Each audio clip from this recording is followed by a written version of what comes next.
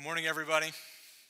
It is great to see you today. Let's pray together and ask for God's help as we turn to His Word, shall we? Father in heaven, we pray today that you will help us to more fully comprehend that which is incomprehensible. That you would help us to see clearly an aspect of your work in our life that is something we can only seem to catch glimpses of from time to time. That you'd help us to feel the reality of your love in a way that we've never felt it before. And that you'd be glorified in your people as we do. And so we pray for this in Jesus' name. Amen. Amen. You know, a lot of people say a lot of things. A lot of people make tremendous or even outlandish claims. And I don't know if this is happening more often than it used to because of the way our media culture has evolved and how there's news flash sort of culture or tweeting culture or the need for politicians or salespeople or actors to always be in the public eye, and therefore they say very outlandish things to try to catch attention. I don't know if that's happening or if it's just that it's always been that way and we're hearing about it more. But it seems that our culture is one in which brash or outrageous claims are made with some regularity. One of my favorites of the last year and a half was when President Trump claimed to make up the word fake. You might have heard the quote. He said, "The media is really the word I think one of the greatest of all terms I've come up with is fake. I guess other people have used it perhaps over the years, but I've never noticed it." A pretty outrageous claim.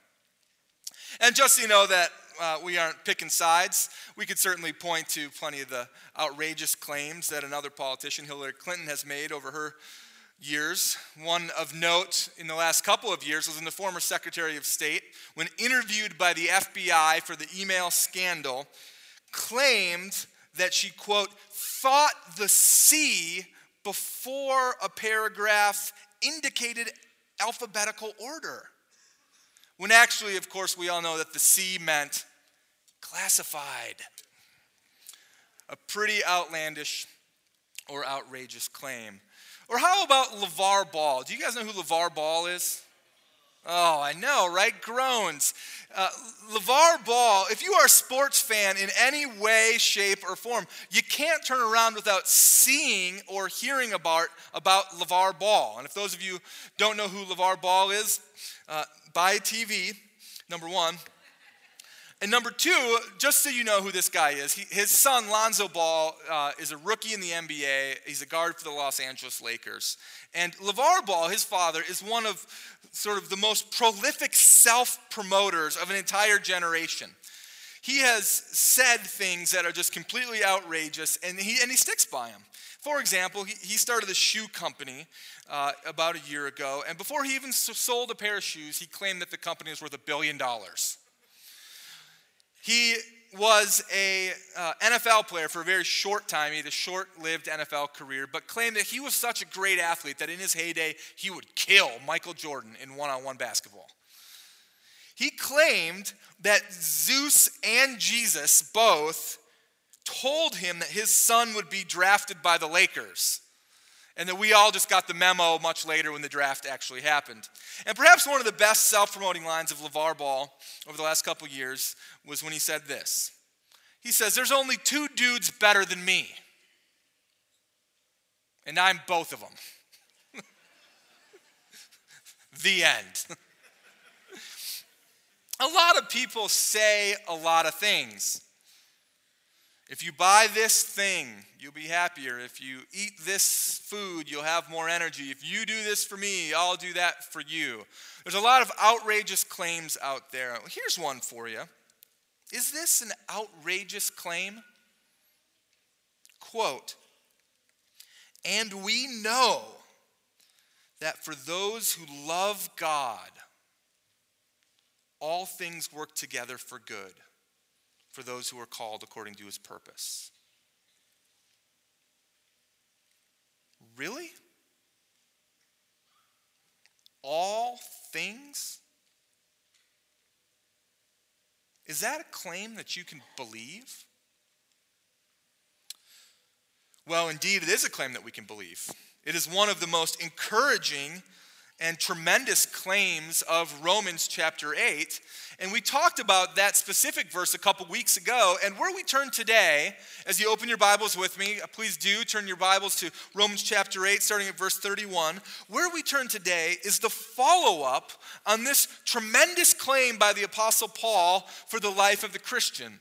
He elaborates on the work of God in the life of a Christian in verses 31 through 39 of Romans chapter 8. So if you're here today, grab a Bible with me, turn to page 944, and we do encourage you to follow along as we read and keep it open throughout the sermon, because it will help you see just the wonderful, wonderful things that God communicates to us for this life.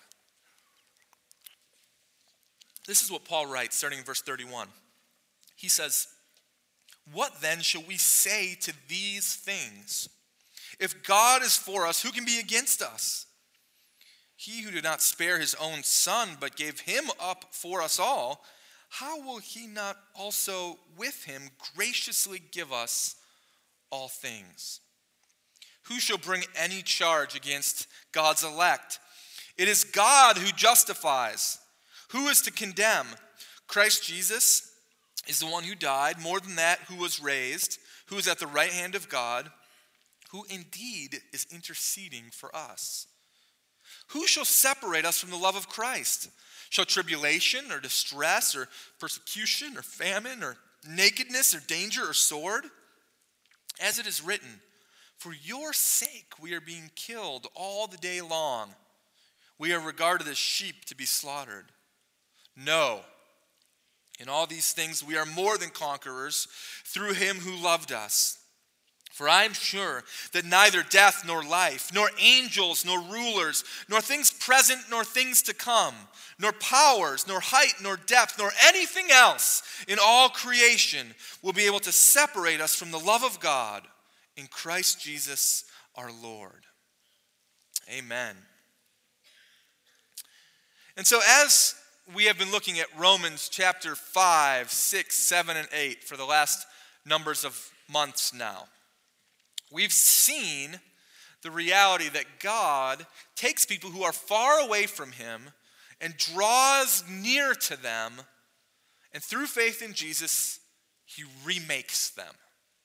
If you're here today and you have been a Christian for 100 years or not a Christian yet, or somewhere in between, you need to know that God is in the business of remaking people. And he desires to do that work in you. He does not want you to stay the same way that you were.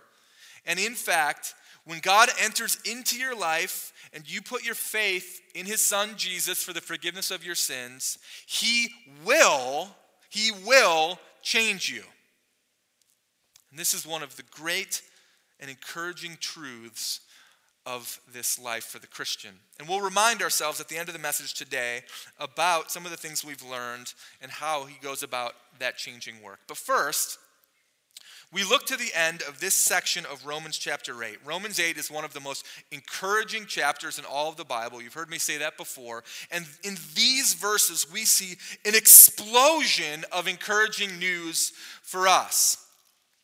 And it's encouraging,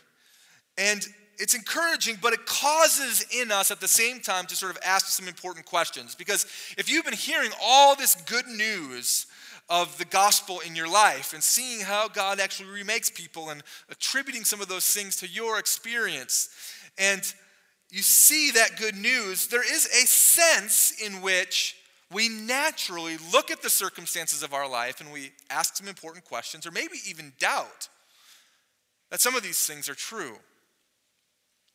Because the things that we see with our eyes, or the things that we feel in our experience, or our perception of reality might not line up with what we think God is saying to be true with all of this tremendous and encouraging news. When we are in danger, we're tempted to believe that God is absent when we are dealing with physical disease or difficulty. We're tempted to wonder if God still cares. When we experience ridicule for our faith, we're pressed to the point of doubt. And so that human experience, contrasted with the wonderful truths of God, is where Paul starts this section of text in verse 31. He says, "What then shall we say to these things?" These things are the wonderful promises of God, and he has to ask the question for those of us who are struggling with doubt. That these things he's referring to. We talked about it a couple of weeks ago in verses 28 through 30, the fact that God promises to work all things out for good for those who love him, those who are called according to his purpose. And the reason why he does that is because God foreknew us before the foundation of the world. He knew you, not just knew about you, but actually knew you. And because he foreknew you, he predestined us, and because he predestined us, he called us, it tells us. And because he called us, he justified us. And because he justified us, it says that he will glorify us. And therefore, we have confidence that God will indeed, in fact, work out all those things for good. For those who love him, those who are called according to his purpose. And so, of course, God is for us. And we see then, starting in verses 31 through 39, this wonderful conclusion that is meant to further bolster our confidence in the work of God. We see here 7 rhetorical questions that the Apostle Paul just sort of rattles off in 8 verses, and they function as a crescendo. They function as the climax, as the pinnacle, as the high point, as the culmination of all of this saving, changing, marvelous work of God in chapters 5, 6, 7, and 8. And we might say it leads us to this wonderful point, and that is this: that God's work and God's love secure the destiny of his children. That God's work and God's love secure the destiny of his children. And if that's true, then no matter what it looks like in your day-to-day life, the overarching, defining part of your reality is not something you have done, but it is something that is given to you. I want you to think about that for a second, because we are taught the exact opposite. We're taught that the defining parts of my life are because I have done certain things, because I continue to do certain things, because at this juncture in the road I made a left turn instead of a right, or a right turn instead of a left, and that set me on a trajectory and a course. And I'm not saying that your choices in life don't matter. In fact, they very much do. And they very much do have practical implications for your life. But what we are saying is that the defining part of your life, the greatest part of your reality, is not based on something you have done. It's based on something that is done to you or given to you by God. And that's where Paul explains for us a clear description of these 2 things: God's work for us in Christ and God's love for us in Christ. And so let's look at them together. In verses 31 to 34, we see God's work for us in Christ. And of these 7 rhetorical questions that the Apostle Paul rattles off, there's really 2 of them that sort of drive the meaning of the passage. The first one is found right there in verse 31. If God is for us, who can be against us? It's one of those verses that is often either discarded completely or misapplied in some kind of weird ways, right? Sometimes we tend to think that if God is for us, that must mean that I can do whatever I want, whenever I want, however I want, and God will sort of bless it, or baptize it, right? That's what it means for God to be for us. Not so much. On the other end of the spectrum, we might say, well, for God to be for me, it means that God will do whatever I want, whenever I want, however I want. And if he doesn't, well then, I don't really think he's for me. And that's not really what is happening here either. What we're getting to here is sort of the nature of faith. Ravi Zacharias once wrote, as he defined faith, faith is confidence in the person of Jesus Christ and in his power, so that even when his power does not serve my end, my confidence in him remains because of who he is. And the good news here is that God actually knows what we need better than we know what we need. That God, the one who stands over all history and time and space, but yet is involved in the lives of men and women and boys and girls in very detailed ways, that God actually knows all the nuances of my day and all the implications better than I know them. That the God of heaven and earth who created me actually knows me better than I know myself. And there's a wonderful truth that he is for us. That he's for us. And we see that here, verse 32, how do we know that to be true? How do we know that he's for us? Well, look at it with me. He says, "For he who did not spare his own son, but gave him up for us all, how will he not also with him graciously give us all things?" The proof of God's work is found in sacrifice. If God sacrificed the most important person to him, his very own son, for your good, well then of course he's going to give you lesser things of importance for your good. He's for us. And this sacrifice that is displayed is sort of the truest type of love. And you know that to be true from your own experience, right? That the truest types of love are often expressed in sacrifice. Your marriages work, if they're working, your marriages work because of sacrifice.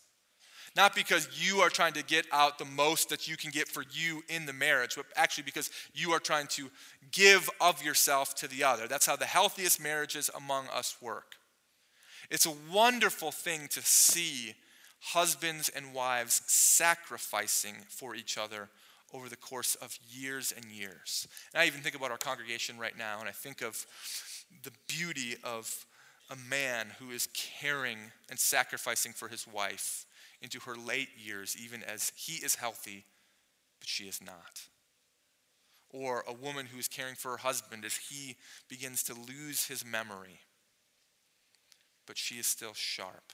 And her sacrifice is based on love, and she's exhausted by it. And she would choose all kinds of other things to do if she had the time and the space. But the truest form of love comes in the form of sacrifice.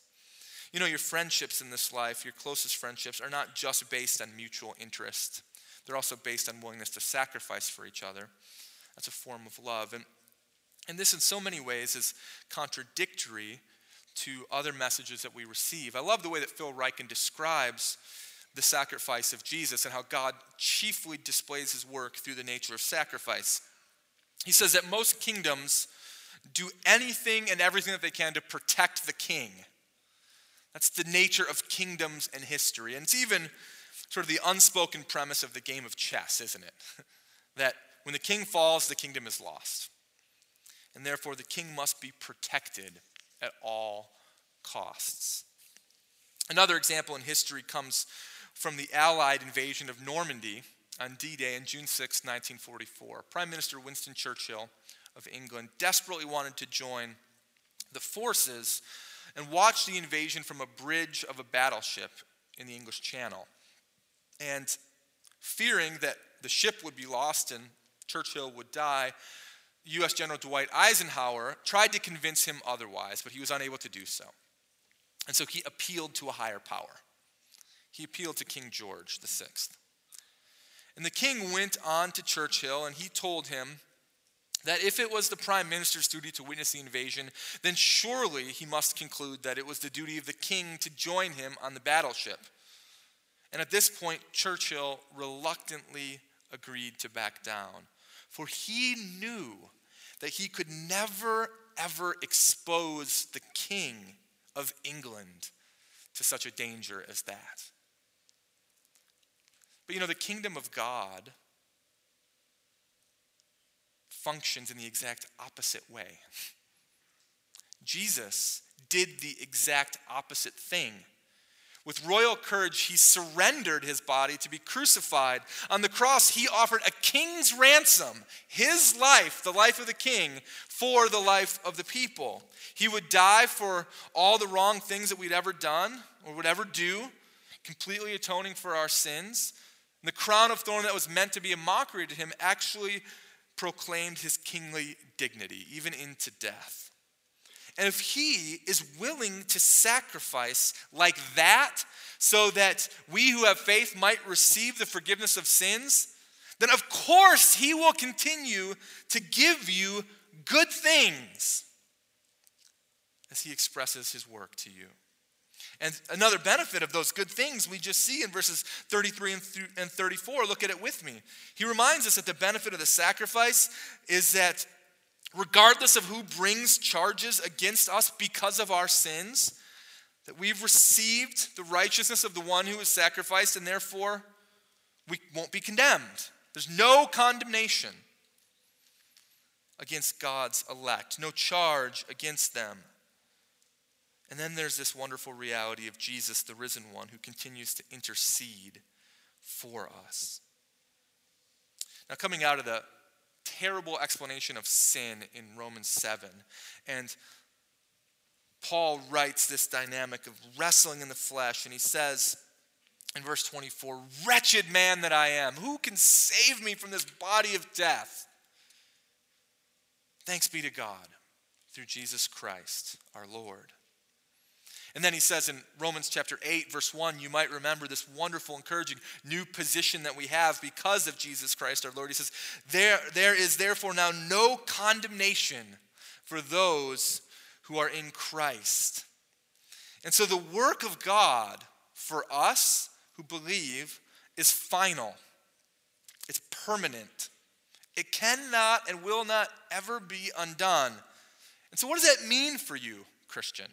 What it means for you, if you're a Christian, it means that you can have confidence that Christ's work is sufficient for you and that God's love will continue to be directed to you regardless of what your circumstances look like around you, how good or how bad they actually are.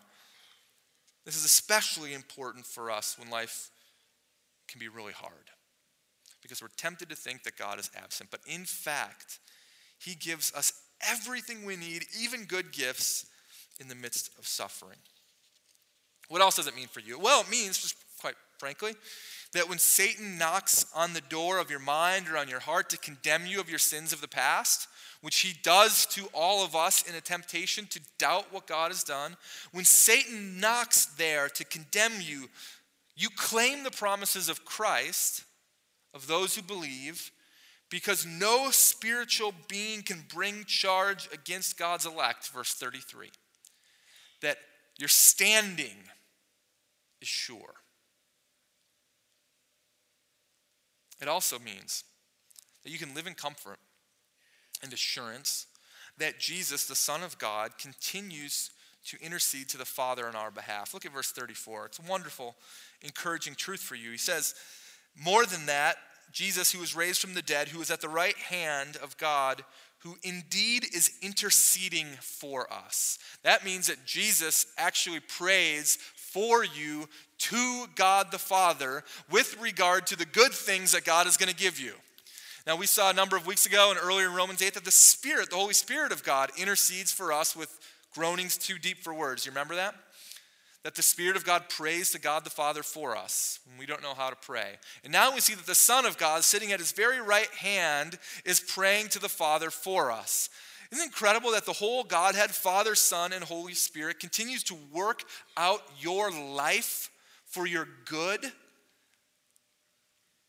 that they're not distant, but they're very near. That there's all kinds of implications there, right? If Jesus is interceding on your behalf, then he knows what to intercede for. And if he knows what to intercede for, he knows what you're doing and what you're not doing. And if he knows what you're doing and what you're not doing, he probably knows what you're thinking and not thinking. And he knows the temptations of your life that are so real and so ever present. And he is saying to his Father, Father, those people are mine. And they're yours. And so let's continue to give good things to them. What a wonderful comfort. And so we see in Hebrews chapter 7, verse 25, it says, consequently, he, being Jesus, is able to save to the uttermost those who draw near to God through him, since he always lives to make intercession for them. Or how about 1 John 2:1? My little children, John writes, I'm writing these things to you so that you may not sin. But if anyone does sin, we have an advocate with the Father, Jesus Christ, the righteous.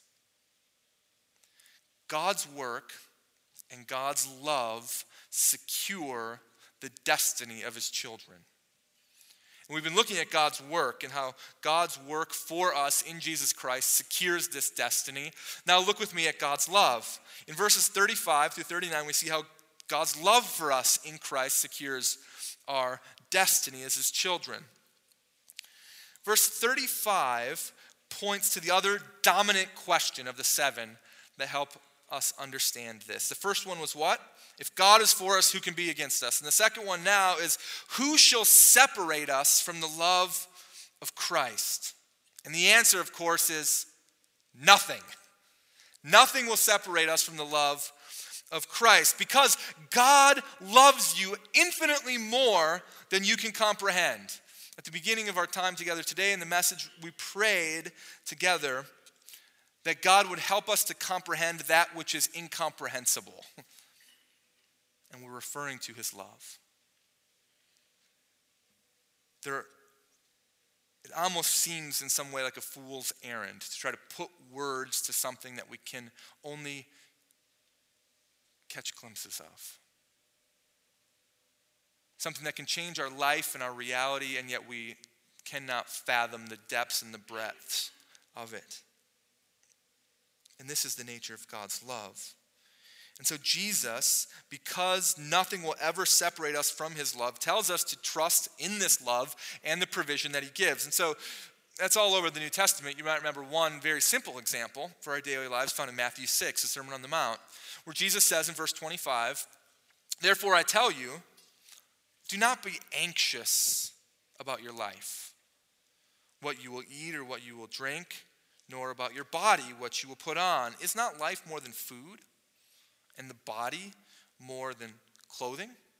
Look at the birds of the air. They neither sow nor reap, nor gather into barns, and yet your heavenly Father feeds them. Are you not more valuable than they?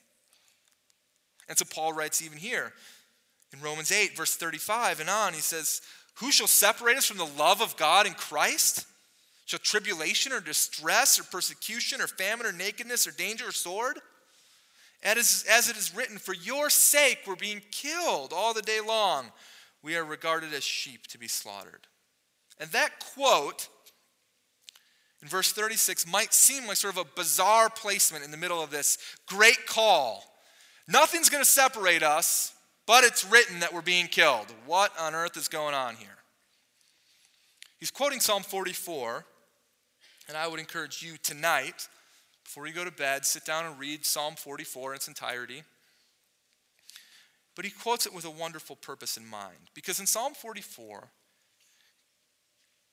God's people express their anguish and turmoil in life, despite the fact that they're being faithful to him and continue to follow him. Now, typically in the Old Testament, we see all kinds of examples of God's people expressing their anguish and their turmoil, but it's because they've been unfaithful to God. God's allowed them to experience the consequence of their actions. He's judged them to try to bring them back. He's convicted them, and they have all these hard things going on because they've worshiped idols or they've gone their own way. But here they're actually faithful, and life is still really hard. And so the psalm is the call to God to remember his everlasting love and to intervene on their behalf, as he'd done so many times before. It's a call for God to exercise his love. And he places it right here, Paul places it right here, to remind us that difficulty comes even when we are being faithful. But this difficulty does not indicate a lack of God's love. Instead, just the opposite. It motivates us to call upon him in his love all the more. Because these things that Paul lists, these are the things that might cause us to think that our faith isn't going to last, right? I mean, danger and tribulation and distress and persecution and famine and nakedness and the sword. Those are the things where you would say, man, if I had to go up against some of those things, I don't know if I'm going to continue to believe or if God is going to continue to hold me. But yet, the Apostle Paul had these very same things actually happen to him in his life.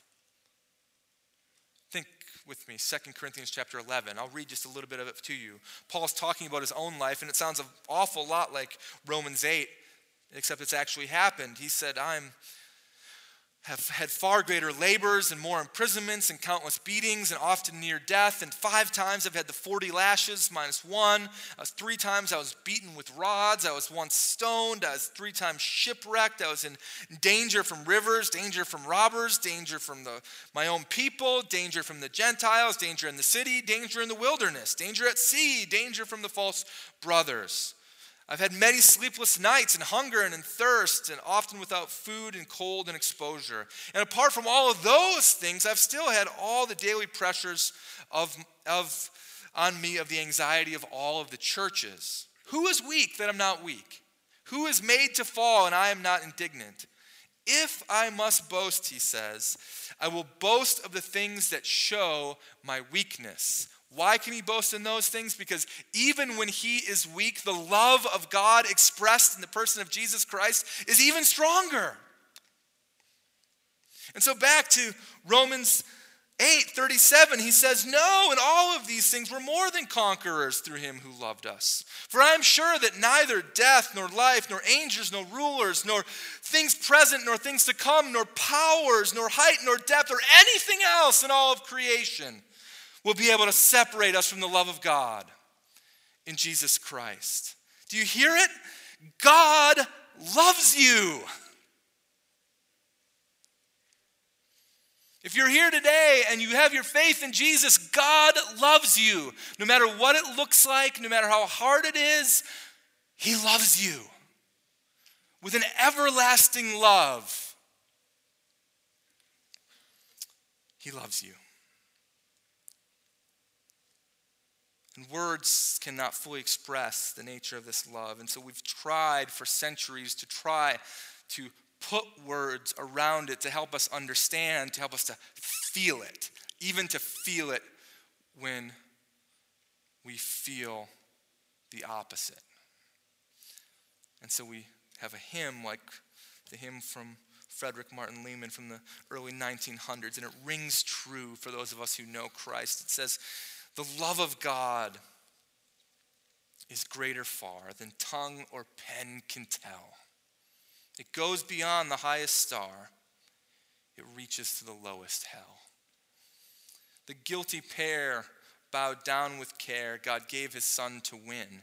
His erring child he reconciled and pardoned from his sin.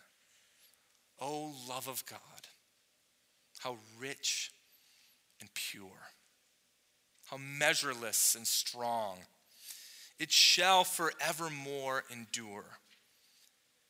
The saints and angels' song. God's work and God's love secure the destiny of his children. And so as we close, I want to remind you, and we want to remind each other, of how this work and this great love is expressed as God remakes people. Do you remember Romans chapter 5, now many months ago? How we see in Romans chapter 5, verse 8, that God shows his love for us in this, that while we were still sinners, Christ died for us. Or that we are justified or declared righteous. It's a legal term. Through faith in Jesus who forgives. And because we're justified, we can have peace with God. And he changes us. And how we're born into the realm of our father Adam, a realm of sin, a realm that leads to death. But when we put our faith in Christ, we're transferred to the realm of his son, Jesus. This is the realm of grace and forgiveness and life. And how in Romans chapter 6, we see that through this faith in Jesus, that Jesus actually unites himself to us wonderfully and mysteriously and eternally. Never to let us go. And we're talked about as being found in him, and he is found in us. And in this mysterious union with Christ, we celebrate that in baptism. That's a symbol of it. But this mysterious union is one that in which Jesus confers all of his benefits to us, and he takes all of our sins away upon himself. And God makes us alive to himself. And he starts us down this path of sanctification. Sanctification just means becoming more holy. God makes you more like the Son, Jesus, that he unites you to. And because Jesus rose from the dead, then we too will rise from the dead someday to eternal life. And then we saw in Romans chapter 7 how in the meantime, in the rest of our life, we live sort of in the in-between spots of these two realms, or the overlap, if you will. How we were born into the realm of Adam, the realm of sin. We still struggle with sin. The earth is still marred by sin, has not yet fully been redeemed. And yet spiritually, we live in the realm of Christ. And so we're tempted, and sin is really strong, and the law isn't going to save us because it's not possible for us to do the good things that the law sets before us. But Jesus is more powerful than sin, and he's united himself to us. And so as he does, we have the power not to sin anymore. We're not slaves anymore to that reality. Even though we wrestle and even though we struggle, he saves us from this body of death. And then we come to Romans chapter 8, this incredible, encouraging chapter. And we see how the wonderful benefits of a relationship with God means that we have a life in the Holy Spirit. And that helps us to live in ways that are pleasing to God. And that because of the Spirit, we become heirs of God and co-heirs with Jesus. We have all of the benefits of our eternal Father given to us as blessings as his children. And we see how the Spirit leads us toward our eternal destiny. He leads us through the ins and outs and the ups and downs of this life, and he leads us toward eternity. And we got a glimpse into God's eternal purposes, didn't we? And how God works those purposes out in us, that he knew us before the beginning of the world, and that he promises to work things out for our good. God's work and God's love secure the destiny of his children. God will not do all of these things in your life only to undo them.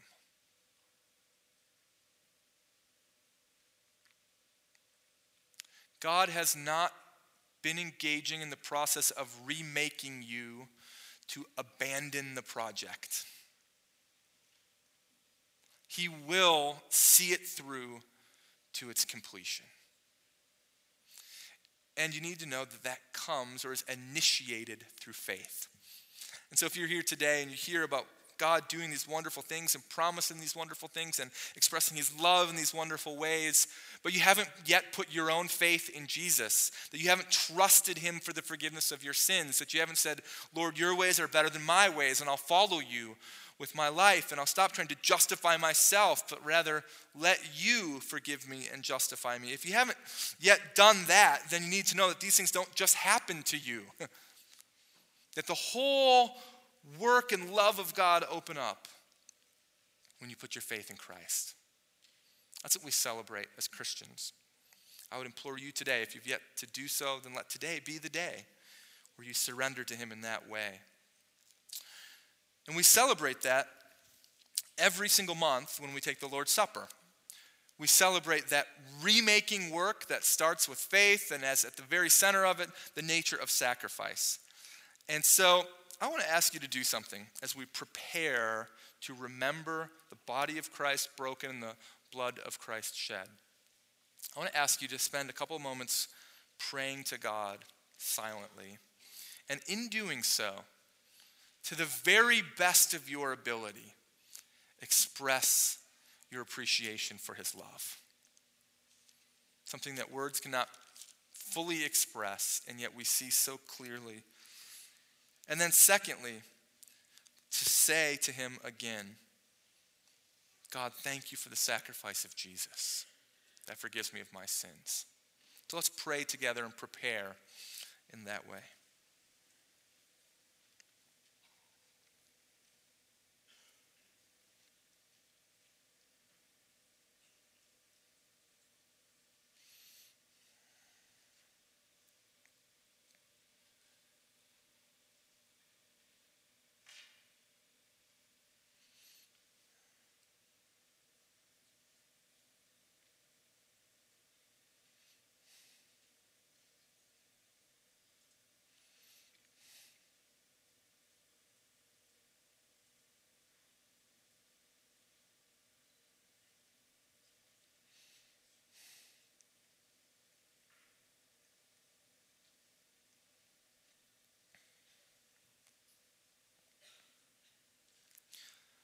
Amen.